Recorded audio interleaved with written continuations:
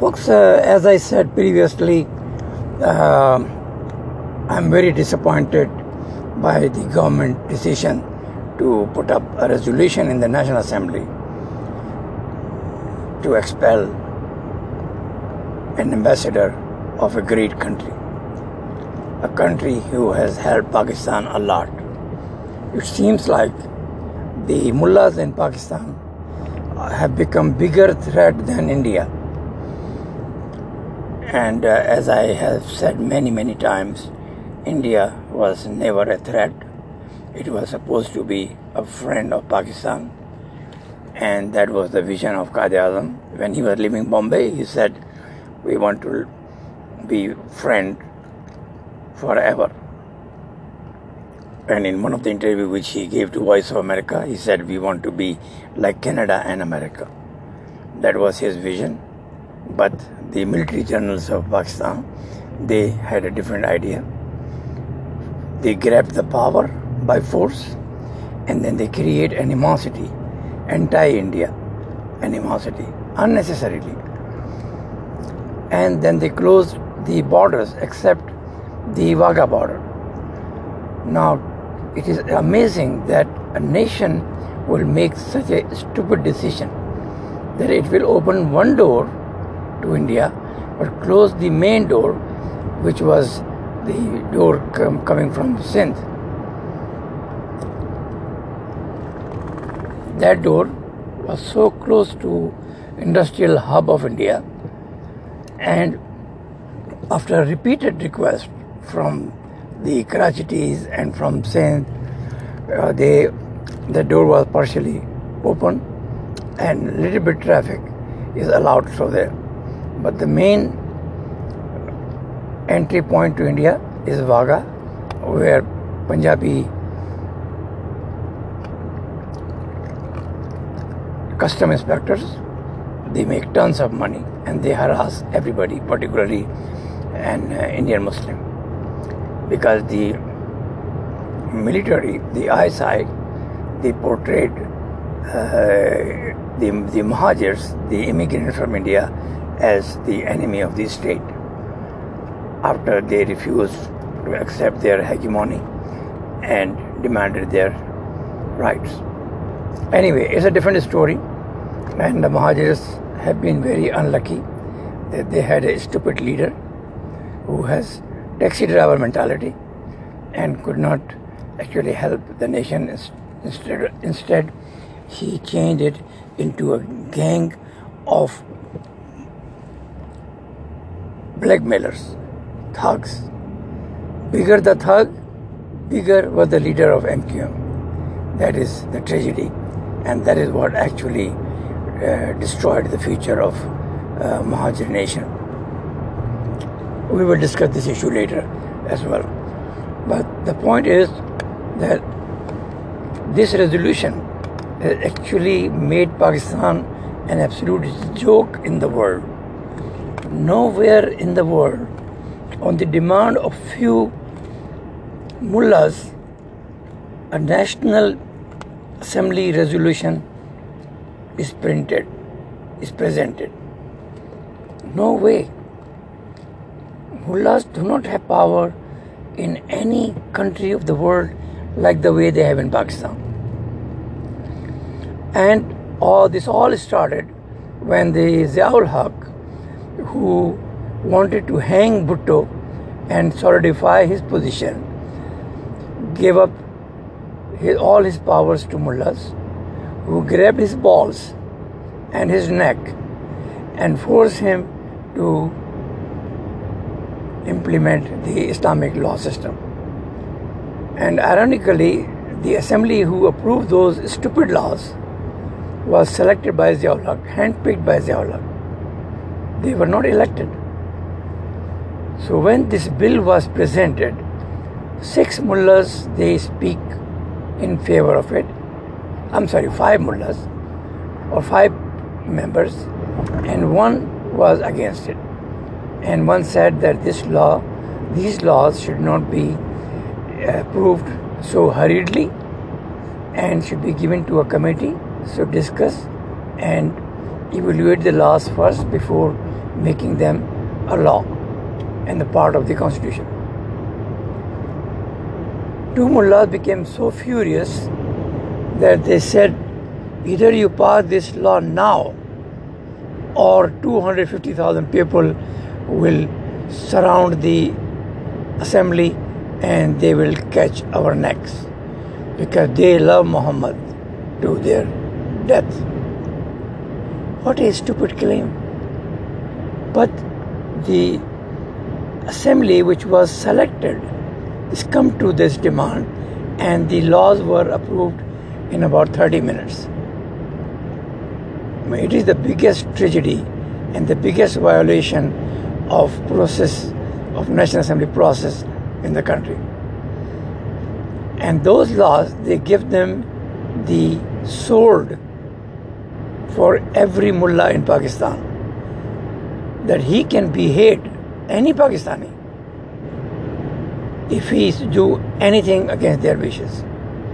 And we saw that when Salman Taseer, one of the best human beings in this world, was murdered by a thug who was his bodyguard. The TLP leader who died now, and I'm sure burning in hell, if there is a hell, incited him and actually helped him kill Salman Taseer. But the government has no balls to go against this bastard. The reason why the Islamic laws were forced was that the mullahs who have grabbed power little bit at a time, they got the absolute powers. With the 295C and for other laws, they forced the nation to go back to 7th century, primitive era, an stupid era, a barbaric era, an era which history never supported, because there was so much barbarism back then. So the power given to mullah on the basis of this blasphemy issue was so much that everybody became ineligible to even challenge them. And the military created these thugs because they were their right hand. They were the people who have supported Zia-ul Haq to overthrow Bhutto and then later hang him. And these are the people who do everything illegal in this country, molesting the kids, raping little girls, hanging them, beating them to death, and whatnot. And we discussed in the past the issue of blasphemy for a while, and in the newspaper Dawn there had been very detailed description and the application of blasphemy in Muslim history over 1400 years. There never had been a single death, single killing in the name of blasphemy or in the name of Muhammad. Not even one. In Pakistan, in the last 50 years, we have seen tragedies after tragedies. Hundreds of people have been killed, burned to death, slaughtered, the same way the 7th century barbarians used to do, and whatnot. And the reason why mullahs want these blasphemy laws and why they want that nobody can criticize Muhammad is because Muhammad was a mullah. Every prophet, except a few, have been mullahs.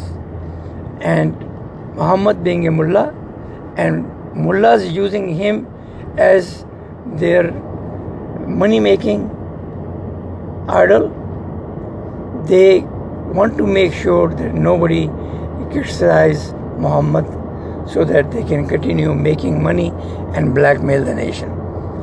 This full of blasphemy law, as I said, has given the sword in the hand of every mullah. And they really are against Pakistan. They don't care about Pakistan. They are supposedly Arab slaves. They get involved in smuggling through Hajj and Umrah. You will see all these mullahs going for Hajj for like 20 times. Well, even if it is obligatory, it's only just one time.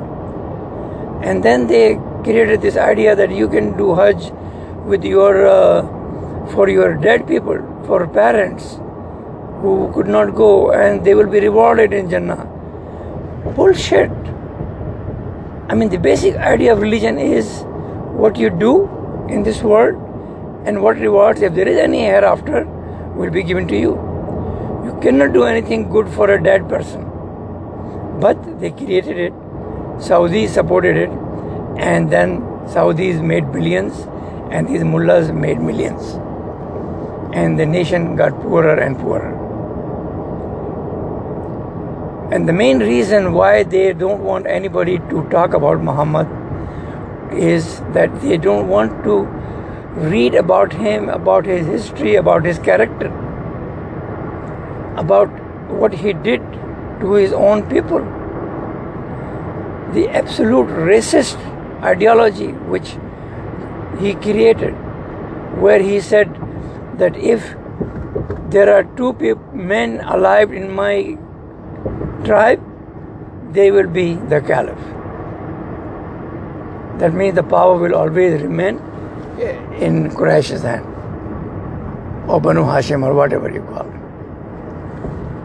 And unfortunately, or obviously fortunately, it did not happen, because when he died, the Umayyads took it over, then Abbasid came, and then after that, that caliphate was also drowned by Genghis Khan,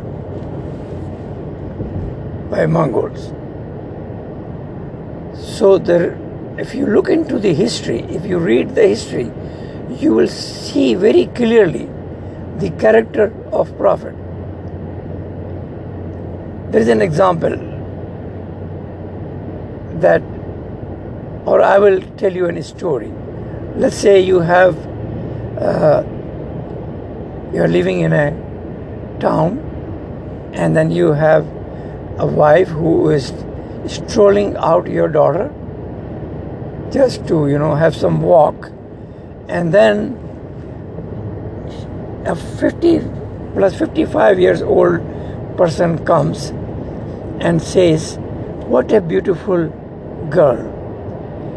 If she becomes an adult and I am alive, I will marry her." Now imagine that. And this is our Prophet Muhammad. It is in Hadith. So if the person was so much sexaholic, then the mullahs have to create blasphemy laws so that the people will not say any word against him.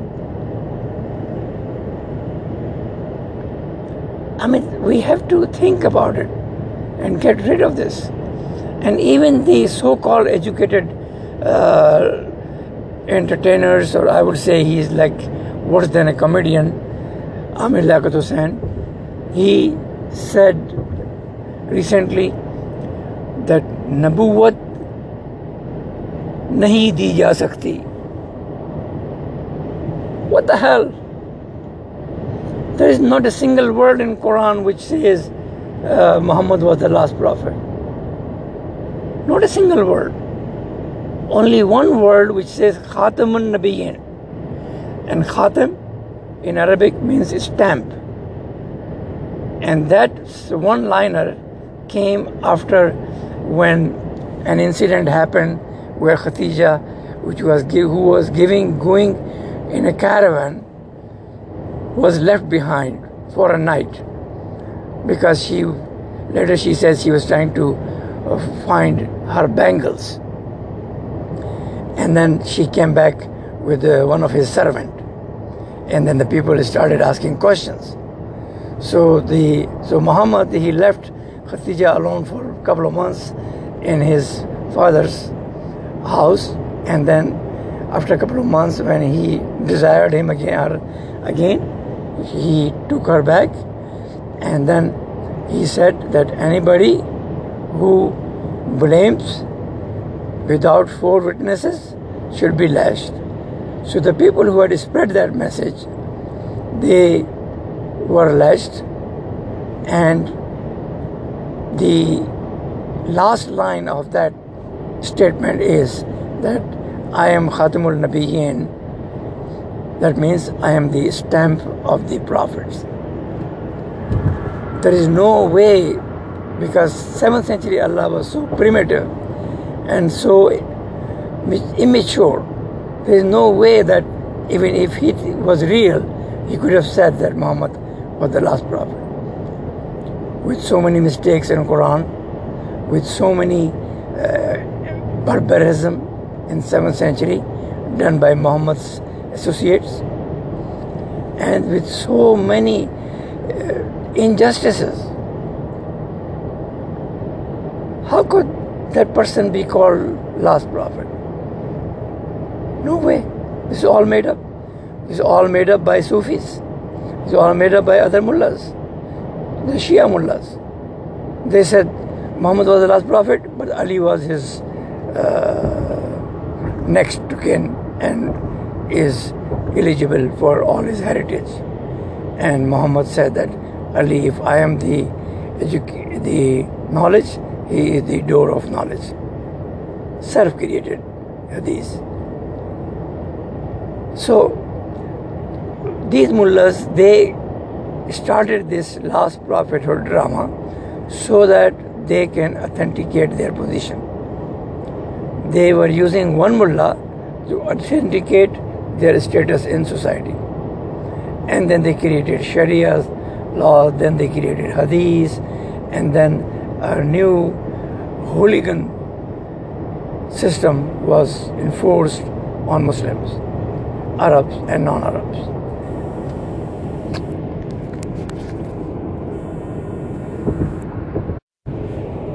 So these mullahs, the imams, they created a system of governing where the caliph was had absolute power, and the subjects were only supposed to be sacrificed on the order of the caliph. They were not paid anything for fighting for them, and if they die, they were just called shaheed and then dumped in a pit. They created a hadith where Muhammad said that the shaheed is alive, and when he's alive, then we don't have to wash him, we don't have to give him kafan, we can just put him in a pit and he's gone to Jannah. I mean, it's made the caliph's life so easy that he don't have to carry a regular army. All he has to do is just call for jihad, then everybody is forced to come in. Anybody who doesn't come in, they threaten to expel him or burn his house. And that was the punishment which no one could accept. So that is why so much expansionism happened. But then when they slowed down, and then we saw the Mongols coming and totally annihilating the Arab Caliphate. And then we saw Turkish coming, and they used the same Sharia system. They use the Hanafi school of thought, and they keep their strangulation on Muslims or their subjection act. There was no freedom, no rights, nothing. That is why we saw that when the Europe awakened and they created nation states, they created democracy, all these Muslim governments, they crumbled like a sand. From the time the the French established the regular army and a system how the army should be trained, nobody in the world, in the Muslim world, was able to catch with their capability and their determination and their discipline. And that system is still prevailing in modern society. The American forces, they are trained in the same line and they are the best in the world. Pakistani forces also train in British way, but they got corrupted. They are more interested in defense colonies And they created unnecessary animosity with India to molest their own nation. And you can see how they treat. So we have mullahs who are using this blasphemy drama, which is an absolute shit, because never in the history of Muslim world or Arab world, nobody has ever enforced the blasphemy laws like we have done in Pakistan. Even in one of the OIC meeting, the Turkish minister said that we tried the West to not say anything bad against our Prophet, but they refused and said this is our human right. We make jokes about everybody, even including guards. So we cannot accept this stupid idea that we should refrain from commenting on Muhammad, who has such a checkered past. He said we can make our own laws in our country for ourselves, but not like Pakistan. Listen to this. Not like Pakistan. Pakistan is a joke now. I would say worse than a joke after this resolution presented in assembly. The world community is totally amazed that a country which has 500,000 army who can handle any damn person, even 2 million mullahs are no big deal for them. They just have to slap few and everybody else will go home. But they will not, because they are their trump card. They are their safety card. They are their right hand to annoy, to exploit, and to force civilian government not to enjoy any power. This must change, folks. This blasphemy shit should go away. These Islamic laws which have made Pakistan an absolute joke should go away. We have to take out Islam from our constitution. Because Islam what? The main point is that if this country was created for Islam, then the people who created or who spearheaded, they're all confirmed kafir today in Pakistan. Ismailis, Shias, Bohris, Aga Khanis. I mean, they were the one who actually created Muslim League. They were the one who struggled because they were educated and they thought if we get a separate land for ourselves, we can probably do better because we are unable to compete with Hindus. Hindus were excelling in every field of human life. When the British came, they adopted their language and became their right hand. They helped them. Very, very few Muslims saw or had any foresight to work with British. Sir Syed Ahmad Khan, he was working with the Mughals because his family was a mullah. And then he decided to join British. He became their spy. And in 1857, he helped British government a lot. Then the British helped him establish a school, college, which later turned university. And then he went to London and made a request to the Queen that I have done so much service to the crown. I should be given the status of Sir. And then the British, after many pleadings, they gave him the status of Sir, and he was very proud to be called Sir Syed Ahmad Khan. This guy was a spy. This guy was Islamist.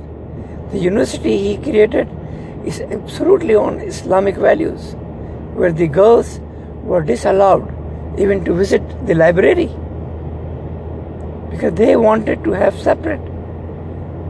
The education he provided was only to the people who had money in Muslim world. He did not expand his university like the rest of the Hindu universities. 20 million people and his number of students only 40,000. If he or his predecessors, not predecessors, the people who took up the power after him, if they had any brain, they will at least create 10 such state universities with the same enrollment. But they were mullah mind. They were not in supporting poor Muslims to get better. They wanted to be the leader of the Muslims, but keep them poor. And every mullah in India is doing the same thing. They are even bullshitting about the law India has forced where the husband has to pay alimony if he has kid, or even if he doesn't have kid. Because if you have a wife and he helps you for 10 years or even 1 year, if you divorce her, you should pay alimony. But in Islamic law, there is no alimony. There is no support. The women, as I said earlier, are treated like dirt. They are only giving few months ration and then let go. Go where? They don't care. That is why the second wife or third wife or fourth wife used to work as a servant in the same house and say, oh, नई महारानी आ गई है, अब हम अपनी औकात में रहेंगे. There is no human value in Islamic system in any capacity. Women are treated the worst. Anyway, coming back to this mullah drama and the military drama, folks, my sincere advice to you is that make a group of civilized people. And I know there are many civic organizations. Unite them. Make them work with Imran Khan. Imran should work with opposition and make a force to reckon with to combat these mullahs and their supporters or their guardians, the GHQ. If it is not done in the next 5 years, I think there may not be a Pakistan. God bless.